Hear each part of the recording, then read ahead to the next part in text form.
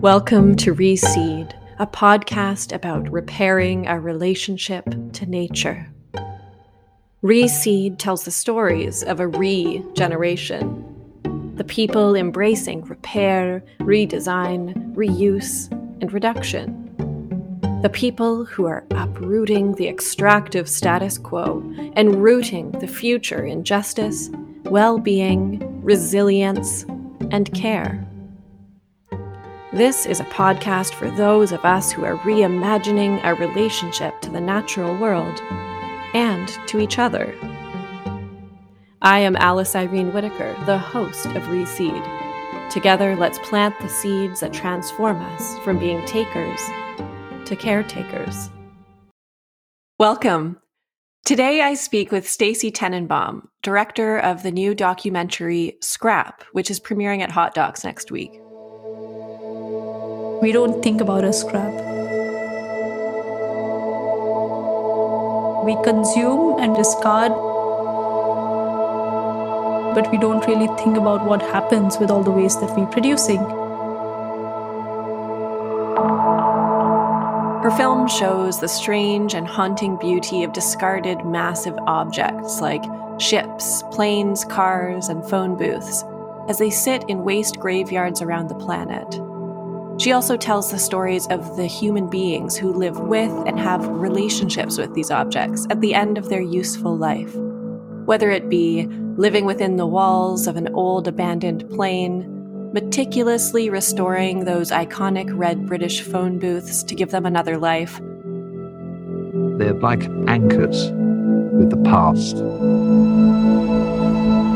Or creating art out of the farm equipment of decades past.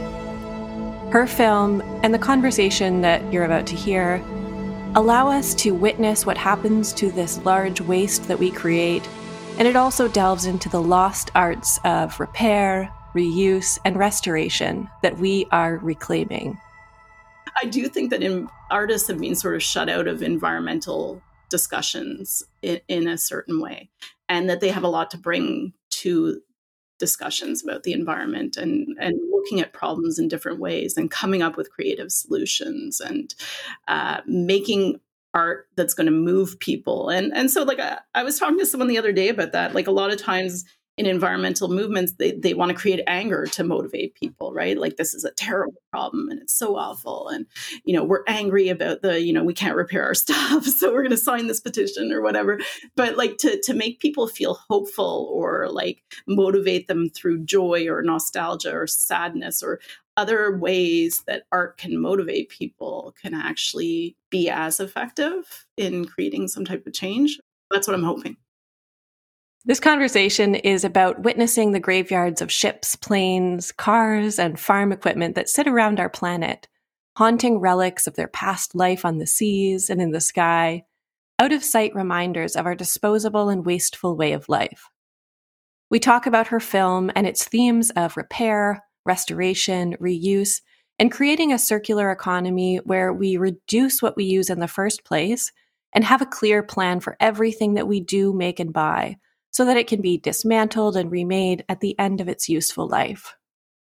Beyond that, though, it's about reconnecting with nature's cycles and re-examining our relationship to value and how we want to live in this world. I had a sneak peek at Scrap, and I loved its poetic chronicling of our waste. As an environmental communicator and concerned citizen, I, like many of you, consume a lot of content and see a ton of information about waste, like the plastic that we use in our homes. Rightly so, because it's a pressing problem that we need to address. But watching Scrap, I was struck by the poetry and beauty of the storytelling versus a dump of information that leaves you disheartened. Art and stories are an undeniably essential part of the revolution. I also realized how little I personally have thought or seen about those metal beasts like ships and planes. Where do they go after their short decades in the seas and skies? It also struck me that this is a documentary about scrap and stuff, but at its heart, it is a documentary about our human stories. The young, passionate photojournalist in India who documents a recycling plant where people devote their hours to dismantling our phones and TVs and sorting all the pieces. The old man in America who has multiple streetcars in a field, ghosts of his childhood that bring him happy memories of the past and which he hopes to one day bring back to life. The architect in France who builds new soaring buildings out of the bodies of ships, the pieces stripped and remade with great effort and challenge. We are relational beings and we form relationships with stuff, and that can be a conduit to being better stewards of stuff and Earth who move from overconsumption and planned obsolescence to a culture of repair, restoration, and reuse. A bit about Stacey before we start. Stacey Tenenbaum is an award-winning producer and director. She is passionate about making cinematic films that are filled with humor and heart. In 2014, she founded H2L Productions, a boutique documentary film production company. Her first documentary, Shiners, and second film, Pipe Dreams, premiered at Hot Docs. Scrap, this love letter to the things we use in our daily lives, is her third feature documentary. She is fascinated by things that are old and carry their history and nostalgia for a time when life was slower and when things were made by hand and built to last. I highly recommend you watch Scrap. We'll be giving away 2 sets of tickets for the premiere in Toronto the week of May 1st. Follow me on Instagram at Alice Irene Whitaker today, and you can have a chance to receive a pair of the tickets. Here is my conversation with Stacey Tenenbaum.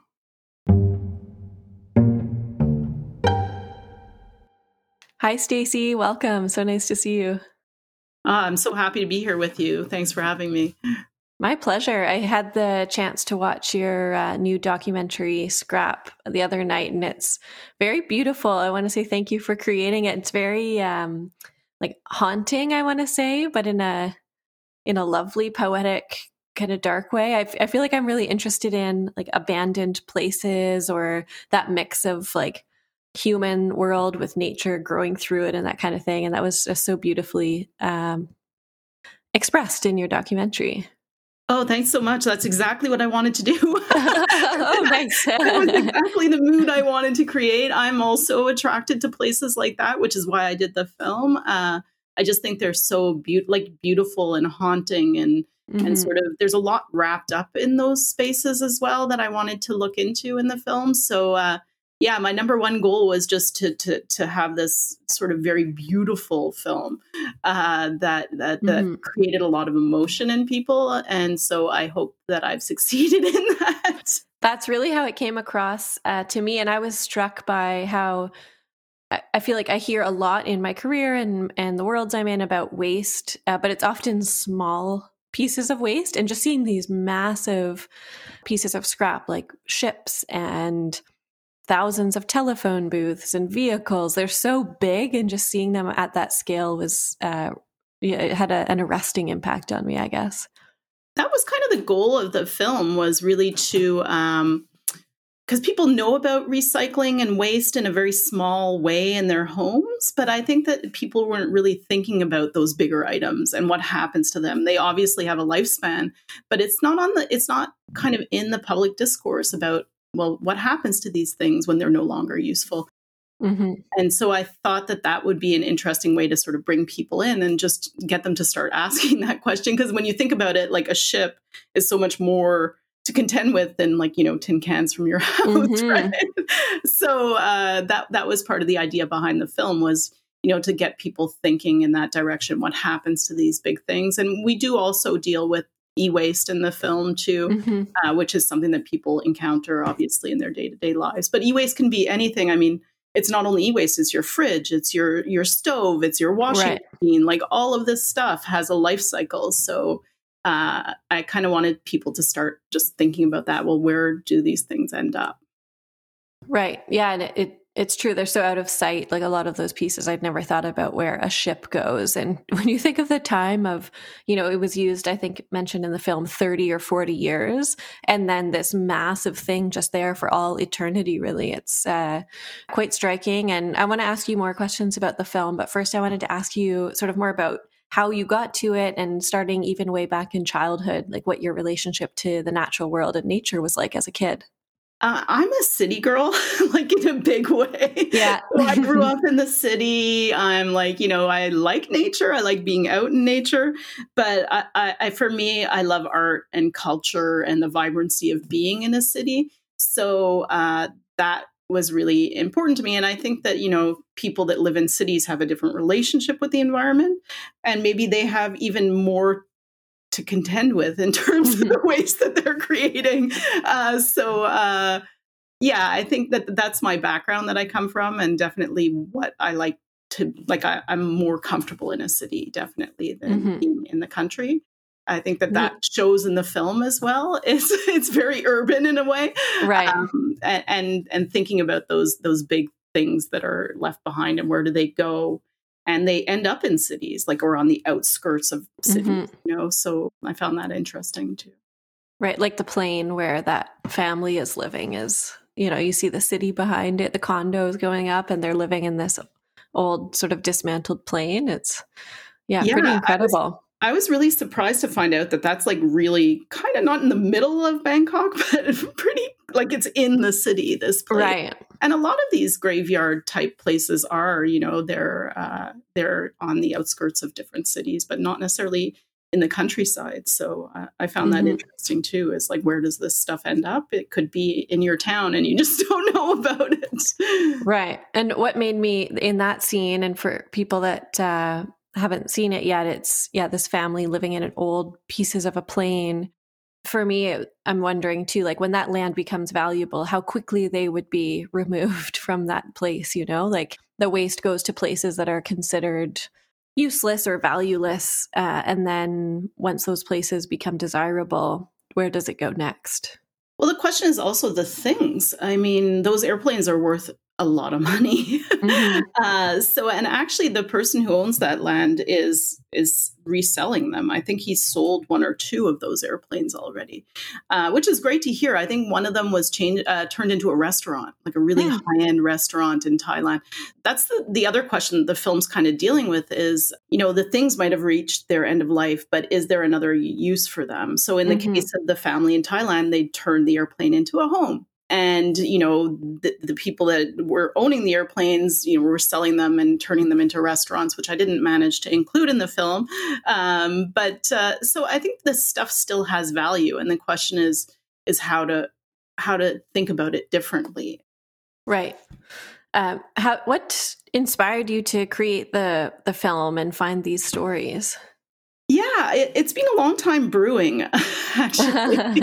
I was working on a project for, it was a television show, and it was called Trashopolis, which I thought was an amazing show. The show looked at how garbage has shaped the history of these famous cities around the world.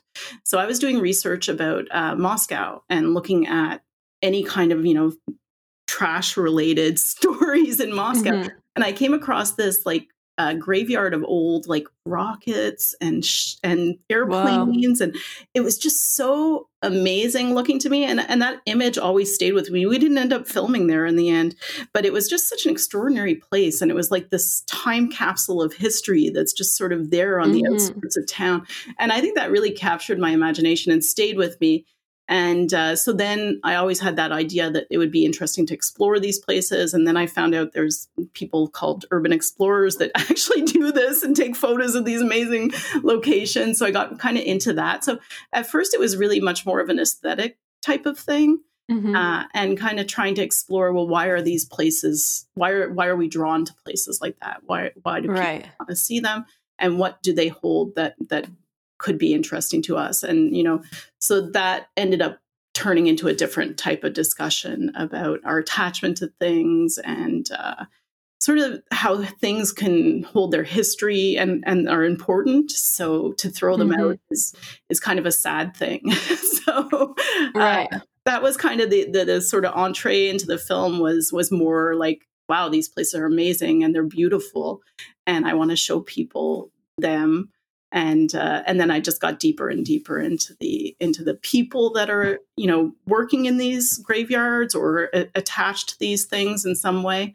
And the film sort of progressed from there.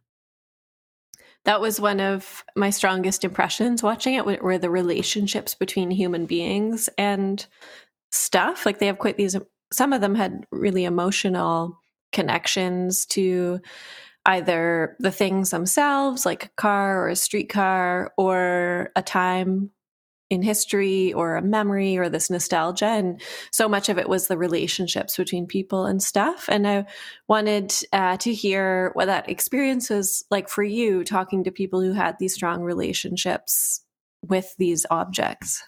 Well, that's kind of what I wanted to explore in the film. And I wanted each person to sort of bring something a little bit different to that conversation, because I knew that people have deep relationships to things, because I do. So I really love things that like antiques and stuff that's just historical. And I like stuff that's mechanical. I think that that's something we've lost a lot. That ends up creating a lot of waste as well, just because everything's become computerized and it's harder to restore and it's harder to recycle and it's harder to fix. The film, in a way, was a little bit of a mourning of that lost time where we used to fix stuff and have stuff that was made well and could be restored. And so it was a little bit of that, nostalgia that I brought into the film, because that's how I feel about this kind of stuff. So yeah, but each of the people sort of shared that feeling. And I think that's why I ended up selecting them for the film. Right. How did you find their stories? You mentioned the Moscow one. And then from there, how did you find everyone? Well, it was, I was looking for people who had either they were collectors of things. So I ended up on the streetcar guy because he's not many people collect, have 30 streetcars in an old. Right. And I knew, I'd read a little bit about his story and knew that he'd been collecting them for a long time and that he had this emotional attachment to them. So I wanted to know more about that. What was it that drew him to these streetcars, and why was he collecting them, and what was the purpose behind that? So I was just intrigued by his story. And I was also intrigued because he was kind of at the end of his life. So he's in his 80s. And it was like, there's really like a parallel between the streetcars and him. And, what's going to happen to all these streetcars. He's also nearing the end of his life. So I found that was like a really interesting dynamic to look at. The architect, he's making these beautiful buildings out of ships. So I'd seen a photo of his ship, one of his ship buildings that he did, and just contacted him. And I'm like, hey, are you doing any more of those ship buildings? Right. And it was like a bit of a long shot, right? Because he builds other stuff. He's not always building with old ships, because it's actually a huge challenge to build with old ocean liners. And it just happened that when I was starting out on the film, he was starting out on a new project for his shipbuildings. So I was able to follow that project basically from the very beginning all the way through. So it was a bit different with each of them, how I came across them. But I was always looking for people, I guess, that shared that feeling of nostalgia and connection to things. Right. Yeah, I liked how they all had such a different relationship. Like one person, it's a house, another person, it's art, another person, it's architecture. Others, it really seemed like this nostalgic thing to remake them. So it seemed you just saw a glimpse into the human beings, which was so interesting. If we zoom out a bit, I'm sure you've thought about this as you were creating it. Like, what does it say about us as a society that we have so much stuff, it lasts for a short amount of time, and then we just leave it, we abandon it in these graveyards? Yeah, well, I think it goes back to that question of the lifespan of things and the sort of sadness that we're having stuff with shorter and shorter lifespans, which I kind of wanted to bring out in the film, is that, they used to make stuff, like I said, out of the, materials that could be restored. And that was part of the idea when you were making something, that it would last a long time. And now, like, the exact opposite is the case. They're actually making stuff with built-in obsolescence that like cannot be fixed, that companies are not allowing you to fix. So all of that stuff was quite important to me in the making of the film, because I think there is a sort of sadness about about the loss that we're having in terms of the ability even to repair. Like in one generation, people just have lost the knowledge even of how to fix stuff. And they've lost that instinct of fixing rather than, oh, we'll just throw it out and buy a new one. But when you see where stuff ends up, you realize like it's just so exponential. Like it's just, if you have that, if you've bought into that throwaway culture, it just is getting more and more and more because the lifespans of things are shorter and shorter. So you're just creating more waste. But also I think as I did the film, the whole idea really deepened for me in terms of, I also think that we're losing our connection to things, like, because if things embody the memories that you hold and then you're just throwing them away, like you lose that connection to your past. I mean, even if you think about design, like, you know, they were going to throw out all of those British phone booths, right? Right. It's like, and now they're so iconic. Like someone thought we have to save this because it's a beautiful object and it's like beautiful design. Even that, like if you think about it, your history and your culture and so many things are wrapped up in these things that you use every day. So if you don't have an appreciation for them, like, is there more of an alienation that people are having in life? Just if they can't connect to things, then maybe they're not connecting to each other. Like I somehow feel it's all related. Right. Like connection and relationship. Yeah. There was a lot of meaning in all of those things. Like I liked that the one, I think it was the architect, the shipbuilder was saying how at the beginning of their life, these objects have no character. Like they're all kind of uniform. They all look the same. And then after they've lived a life out on the sea, they have character. And he really seemed to see that like beauty and character in them. And I think that's the same for humans too. I mean, like I really sort of, you know, thought of like the things in the film as like a bit of characters in the film too. So like I think people become more interesting with age, and they become like all of their past and their stories and their history is also a part of them, and that makes them more interesting and more valuable. So you could even, you know, translate that to things as well as people. Like the life you live is what makes you interesting. And I think that that also creates a certain beauty and artistry. I love that. There were a couple of stories of restoring old things, renewal, and just wanted to hear what that was like seeing, because some of them, they didn't do that. It was just like the cars at the beginning, they were just sort of there in the forest with trees growing up through them. Actually, he thought that was an art piece, which I thought was so cool. So this guy, he grew up in this junkyard that had these old cars, and his parents used to sell parts, which actually cars are one of the most environmentally friendly, or they used to be. Because, you know, cars, they would sell parts, that you had a mechanic who could fix it. Like there were all these Interesting things. So his parents sold car parts, and he just decided after a while that it would be a better thing to create this living art piece. So he let all of the cars, and he only had cars like antique cars, and he let the forest grow around them. So he considered it to be an art piece, which I thought was really kind of cool, because you don't expect some guy living out in rural Georgia would like have this big idea to create a 4,500, you know, acre. Well, no, it wasn't 4,500 cars in 80 acres. I'm not sure. Anyway, a large space. And that was what he wanted to do, was to create this space where nature was taking over the cars.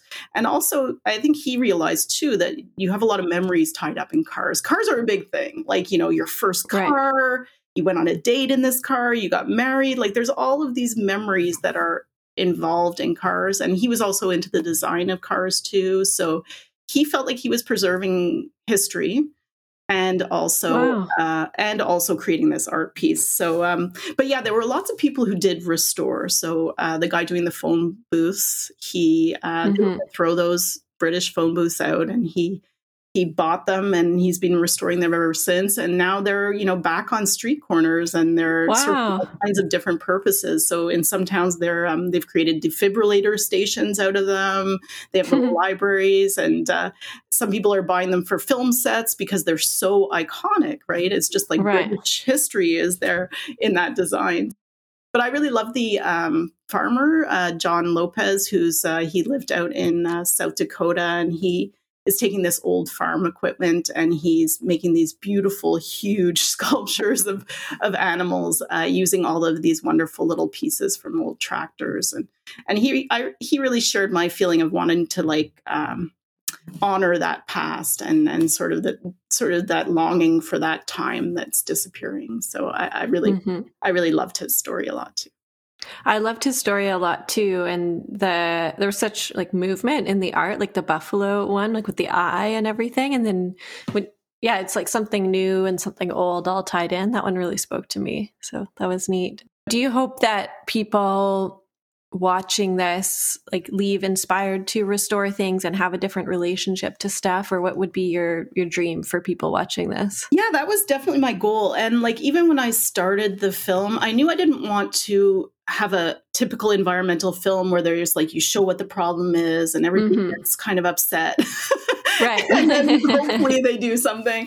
So I knew I didn't want to do that. I didn't want to have a whole bunch of facts and figures and be like, this is a horrible problem.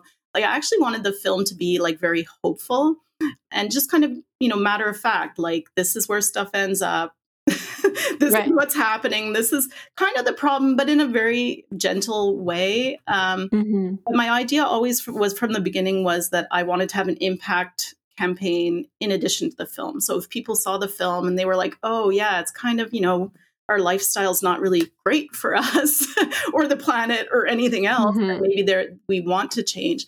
So I partnered up with a whole bunch of environmental organizations that were involved in right to repair, which is really hugely important to me. So all these fix-it cafes and people who are bringing back that knowledge. So we're partnered with them. I'm really interested in upcycling. I think upcycling is like the best thing ever.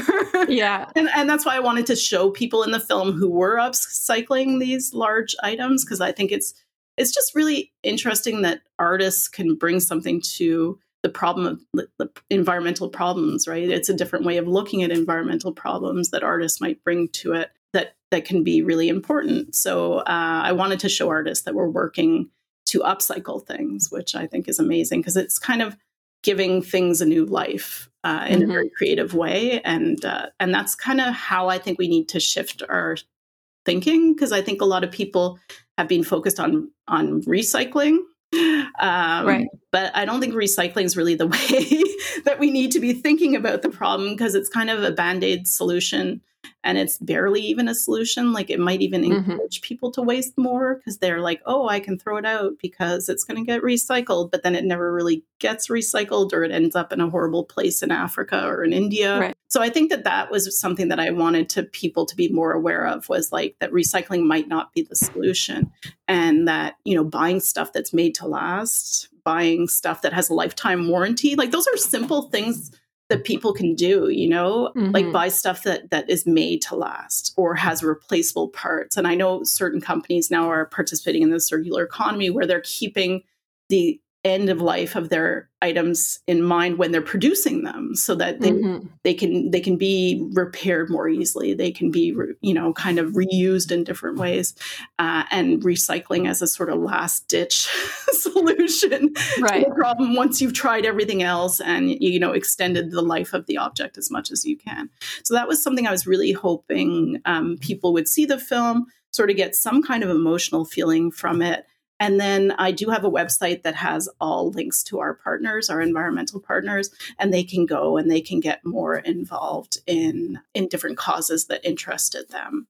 That's great. And I really liked how it was different than sort of the classic arc of an environmental film. And I'm an environmental communicator, so I see a lot of, that same arc. It's like big statistics that sort of overwhelm you with despair, and then here are some solutions you can do, and much more prescriptive. And I really liked how this was like a window into worlds I'd never seen before, and both stuff and people. So that resonated with me.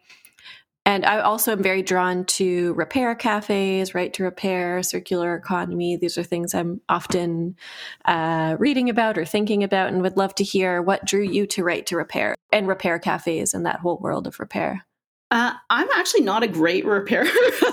I wish I were better. But you know what? When I was growing up, like my mom taught me how to do all of the crafts, like sewing and knitting and needlepoint.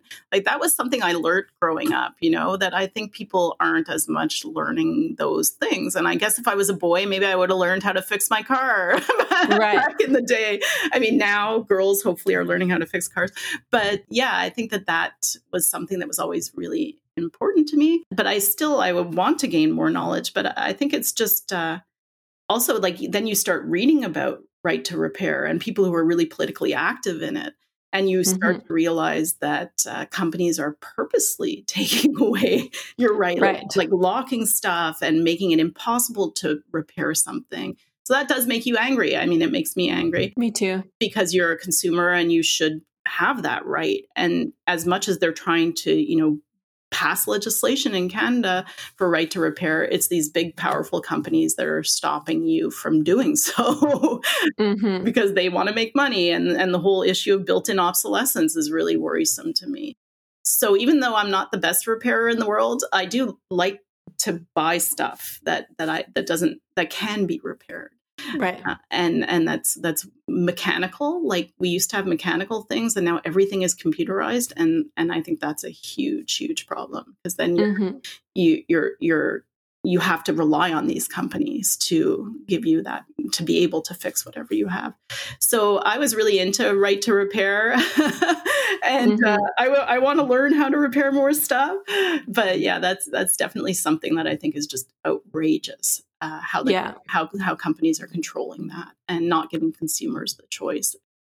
Yeah, and to be clear, I am not good at repairing things. I just am interested in it also. So the other thing too is like creating local economies where people are repairing and mending, even if it's not you doing it yourself, but the people who are really drawn to that and talented at that can do that. And that was something watching your film that came up. It's like, look at all the jobs that could be created if all of this, and hopefully like good and ethical and safe jobs in turning all of these things into to upcycling them, because it takes a lot of work. Like even seeing them turn that ship into construction materials looked like a ton of work. It was really hard.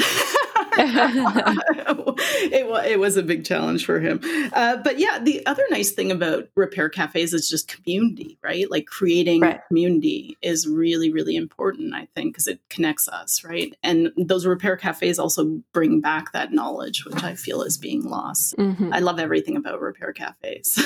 Me too. Yeah, me too. The circular economy that you mentioned is so key and is a thread through our conversation here, through your film. And I'm wondering if you see it as something that will move to completely as a society and that will become the circular society. Do you think it's something that not everyone needs to know about, or do you think it's something that needs to be widely embraced, like by general citizens? Oh, it has to be embraced, absolutely. But I think the problem is getting companies to embrace it. So, because it comes down to how things are manufactured, right? So, are they manufactured with end of life in mind? That's a really big shift. But I think it can be good for companies because I think the idea of repurposing and reusing parts and it can actually be a good thing. I don't know. I mean, do you charge companies more money for the waste they create? That would be nice. Right. Then it would be an incentive. Like, how do you incentivize these companies to produce objects in a way that's going to extend their lives rather than built-in obsolescence, which is not sustainable for the future. I mean, it's just not. Like when you see the amount of e-waste being created, just even e-waste, it's just massive. Like that factory we shot in India, they're only dealing with like 10% of the waste. And I mean, the amount of stuff in that factory was staggering. And you think, oh my God, it's only 10% of it's such a tiny fraction that they're actually recycling. So then you really get a sense of the magnitude of the problem. It's funny you say that. I think it was literally watching that scene that I was watching it with my husband, and I said, like, that's one factory with some of the stuff, and most of it doesn't even end up somewhere like that, right? Like that's like such a small fraction, and you just see it. It kind of makes you ill a little bit, like seeing it all piled up, like all those TVs and. Yeah, it's really shocking. And the problem is in India, like they used to have a culture of repair. That was a huge thing in India. But as they became more upwardly mobile, they embraced that throwaway culture in like a huge way. And so the waste is exponentially growing there, like in some insane way. Like, so there it's just a huge, huge problem. And that's, it's a global problem as well. I mean, a lot of our e-waste is ending up there. Right. And places in Africa that are even worse. So, you might think, oh, well, I'm going to, throw out my cell phone and that's no big deal. It'll get recycled. But then you see where it ends up. And that's what I wanted to show in the film, like just to give a sense of where things end up.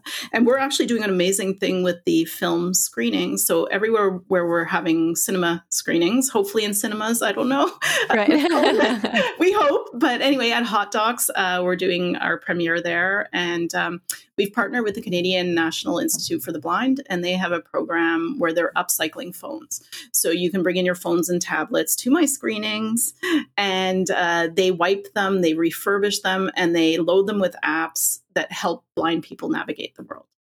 Oh, that's so so like neat. Just a wonderful way to upcycle. And it's so simple. And they actually give a tax receipt for the value of the stuff you're donating. So it's just such an amazing program. Wow. So many of these solutions have multiple benefits, right? Like if you're, on the one hand, you can just throw it out and contribute to this waste pollution problem we have, or solutions like that kind of work on many fronts at once, which is inspiring. And I think we need more stories like that so that we don't get completely despairing. Yes, exactly. So you can come to my film, and you can also donate your old phone, because I have a lot of e-waste that I don't like to throw out. But that's why I made the movie, so I can, so I can get rid of my e-waste in a responsible way. So I'm definitely donating at my screenings, and I hope other people will too. That's really important for me to get the word out. That's great. I was wondering about the emotional experience of seeing these places and talking to people. Like I found some parts of it to be a bit emotional to see, like I mentioned, the factory there with people working really hard work all day long, presumably unsafe, like touching all of those things. And just wondering what it was like being there. Obviously you had such a, broader experience than just what's shown in the film. So what was it like? Well, I mean, the e-waste plant was a bit different. That was actually one of the good places. Like they have two e-waste sectors in India. So that was actually the legal sector, which had more safety and more environmental standards. And then there's a whole other illegal sector where they really have no safety, no masks, no gloves, no anything. And they're burning stuff, which creates all kinds of like chemical pollution and horrible health issues for the people working there. They didn't do any burning in the factory where I was. So they were actually recycling quite responsibly. And they were also separating everything. You see a lot of separating in the film, and melting down all the metals and selling them. And so it actually, and they did refurbishing there as well. So if stuff that was salvageable, they would refurbish and resell. So it wasn't a bad place. And I mean, yes, it's awful that all these people are doing this as their job, but also that's their livelihood. Like, it's very sort of first world to be like, oh, this is bad and we should stop this and blah, blah, blah. But then you're putting all these people out of work, right? So it's kind of like, it's a more complicated issue than that. So for the e-waste, I mean, those people were happy to be having a job. And, e-waste is not going away. The question is, how do you control it so it doesn't spiral out of control? But then other places, like, I really love being in the like streetcar graveyard and the airplane graveyard. I think, and that's what I wanted to show in the film, that feeling of nostalgia. Like there's some kind of feeling that these places evoke in you. And it's like that sadness that you see they're no longer useful. And it's also like remembering, the design of this time, or like you see these little signs that kind of give you memories, like, 25-cent fare or whatever. Like there's something sad, but at the same time, sort of sweet about the fact that they're still around. Mm-hmm. So I was always telling my editor and actually even the composer in the film, like, it's kind of this sadness with a smile, like, Right, like melancholy. yeah. And I explain, like, let's say you're thinking about a friend of yours that passed, and you might be very sad about that, but you also are like, oh, we had these great memories. And like, there's always that sort of little flip side to it, when you start thinking about the laughs you had or the things you did. Mm. So I think it's kind of the same with the things. Like, you think about, oh, that ride I had in that Oldsmobile and or whatever, right? So I think that the things sort of have that same feeling. And so being in those graveyards, these thing graveyards, I really enjoyed it. I really liked that feeling. And I liked the time there. That fondness comes across, I think, in watching it. You have the premiere coming up, which must be exciting, I imagine. And I'm wondering, as you come to this point where you're about to share this with people, what you're feeling as you go into that, and then connected to that, like, what is the role of artists and storytellers in this sort of environmental movement or this waste circular economy movement? Yeah, so I just finished the film on Monday. Congratulations. Thank you. It's been a really, really long, hard slog for me. It took over 4 years to make the film. Every single part of it was difficult. Every part. COVID was really a complicating factor. That's why it took so long to make the film. It was like we finished our second shoot and then got shut down for quite a while. So it was a very complicated film to make. And I'm really eager for people to see it. Like, I've sort of lost all perspective because I think I've seen it, like, I don't know, 40 times already, right, at least. So I've lost all perspective on, like, the film itself. Like, right. I don't know. I hope people like it. Also, I'm going to be seeing it. The characters in the film haven't seen it yet. So I have a U.S. premiere at Docklands in California coming up right after Hot Docs. And John Lopez, the sculptor, is going to be there with me. And he's going to see the film for the first time, like, sitting so in the neat. theater. So that's really exciting and stressful. And yeah. Great. So that's the answer, I guess. Exciting and stressful and great, all wrapped in one thing. That makes a lot of sense. Yes, but I'm anxious to see how people receive the film, for sure. I mean, I hope that they're moved by it and that they, sort of, some people are even moved to explore the environmental issues even more after they see it.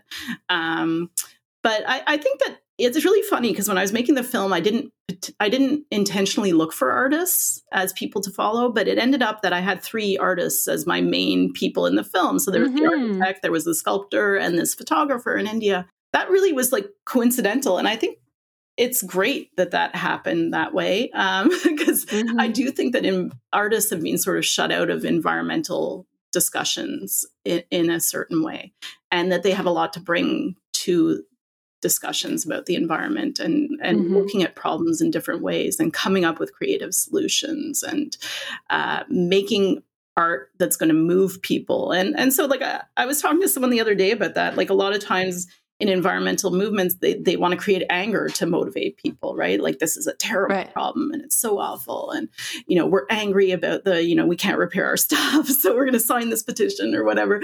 But, like, to make people feel hopeful or, like, motivate them through joy or nostalgia or sadness or other ways that art can motivate people can actually maybe be as effective in creating some type of change. That's what I'm hoping. Oh, I love that so much, Stacey. And it's true. Like, the storytelling is so either completely carved off from climate and environmental spaces, or it's this tangential thing, like, oh, maybe it'll help a little bit, but it's not the real serious thing. But, like, we're human beings, right? Like, stories and, like you say, joy and emotions, nostalgia, that's what moves us, not statistics about the gravity of it all necessarily. Yeah. And I think that can be overwhelming too. Like, sometimes people are like, oh, the problem's too big. So like, when you have... Why even try? Yeah. Well, yeah. So, is that even, like, motivating necessarily? Well, thank you for creating that, because it really did come across that way. Like I was like, oh, this is so, and like I say, I'm steeped in environmental fare all the time. And I was like, oh, this is so lovely and poetic and haunting and all of these things that really speak to me, like very sweeping, and unexpected too, which I really loved. My last question was around ancestors and whether you have anything in your ancestry, either like your literal ancestors or beyond, that has impacted you and your path in finding this work that you're expressing.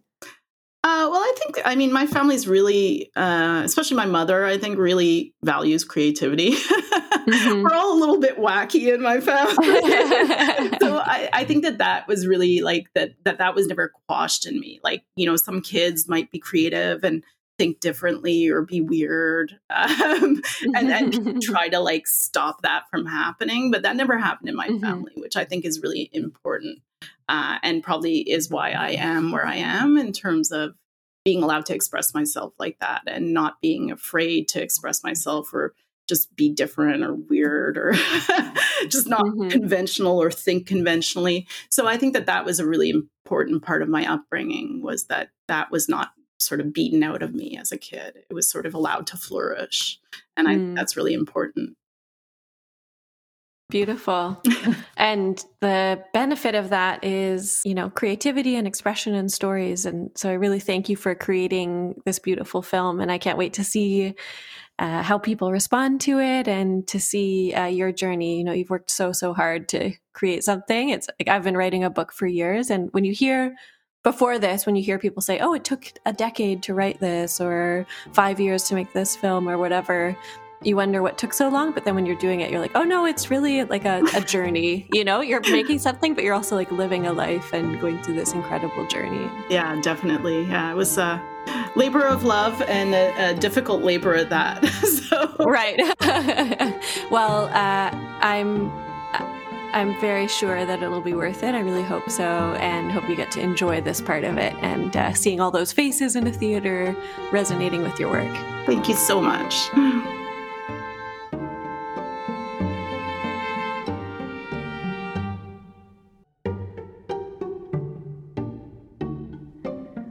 That was today's episode of Reseed. I'd love to hear what you thought about our conversation. Reseed is created on unceded Algonquin Anishinaabe land. Thank you to this place. Thank you also to Andrew Wallace for editing. Thank you to Rebecca Rivola for podcast cover art. And thank you to Tegan Akers for being an outside eye. And thank you for listening. Together, let's plant the seeds that transform us from being takers to caretakers.